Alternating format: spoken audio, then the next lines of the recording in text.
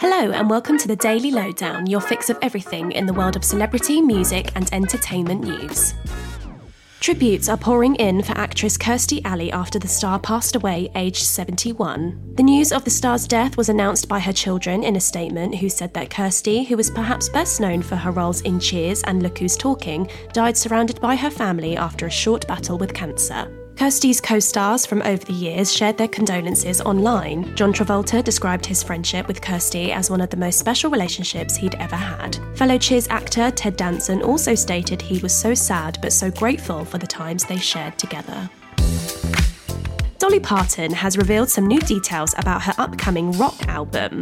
The 9 to 5 hitmaker appeared on a recent episode of The Tonight Show with Jimmy Fallon when she teased that the album came from a result of Dolly being inducted into the Rock and Roll Hall of Fame. Dolly added that she's embraced her new rock star persona despite initially rejecting the accolade. When they said they wanted to put me in the Rock and Roll Hall of Fame, I always thought that was for people that spent their whole life working to be in rock and roll.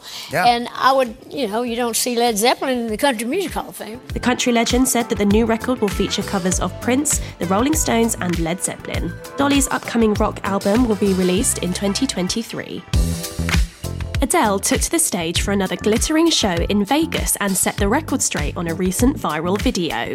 The Easy On Me singer was seen walking through the crowd during one of her sets at the Coliseum when a male fan seemingly passed on a note to Adele, prompting her to laugh and hand it back. Social media erupted with theories that the fan had given the Grammy winner his phone number, but Adele since explained that he was instead trying to sell her a car. Someone texted me something this morning saying that a guy tried to give me his number last night. He wasn't, he was just trying to make me buy a car from him, was actually what he was doing. The star then joked that her boyfriend Rich Paul, who was there at the time, was livid at the ordeal.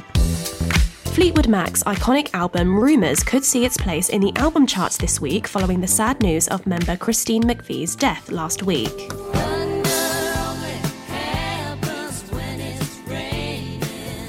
Sales for the album, which was originally released in 1977, have gone up in addition to a rise of sales for their collection album 50 Years Don't Stop. The singer passed away after a short illness on the 30th of November. She was 79 years old. And the gunman who shot Lady Gaga's dog walker Ryan Fisher and who was behind the kidnapping of the singer's 2 French bulldogs has been sentenced to 21 years in prison. The incident hit the headlines in 2021 when Gaga's beloved pets were stolen by James Howard Jackson shortly after he shot Ryan with a handgun in Hollywood. The shooting resulted in Ryan, who gave a statement in court about the ordeal, suffering multiple lung collapses and financial debt. At the time, Lady Gaga branded Ryan a hero. 20-year-old James pleaded no contest to the charge of attempted murder with great bodily injury in an LA courtroom.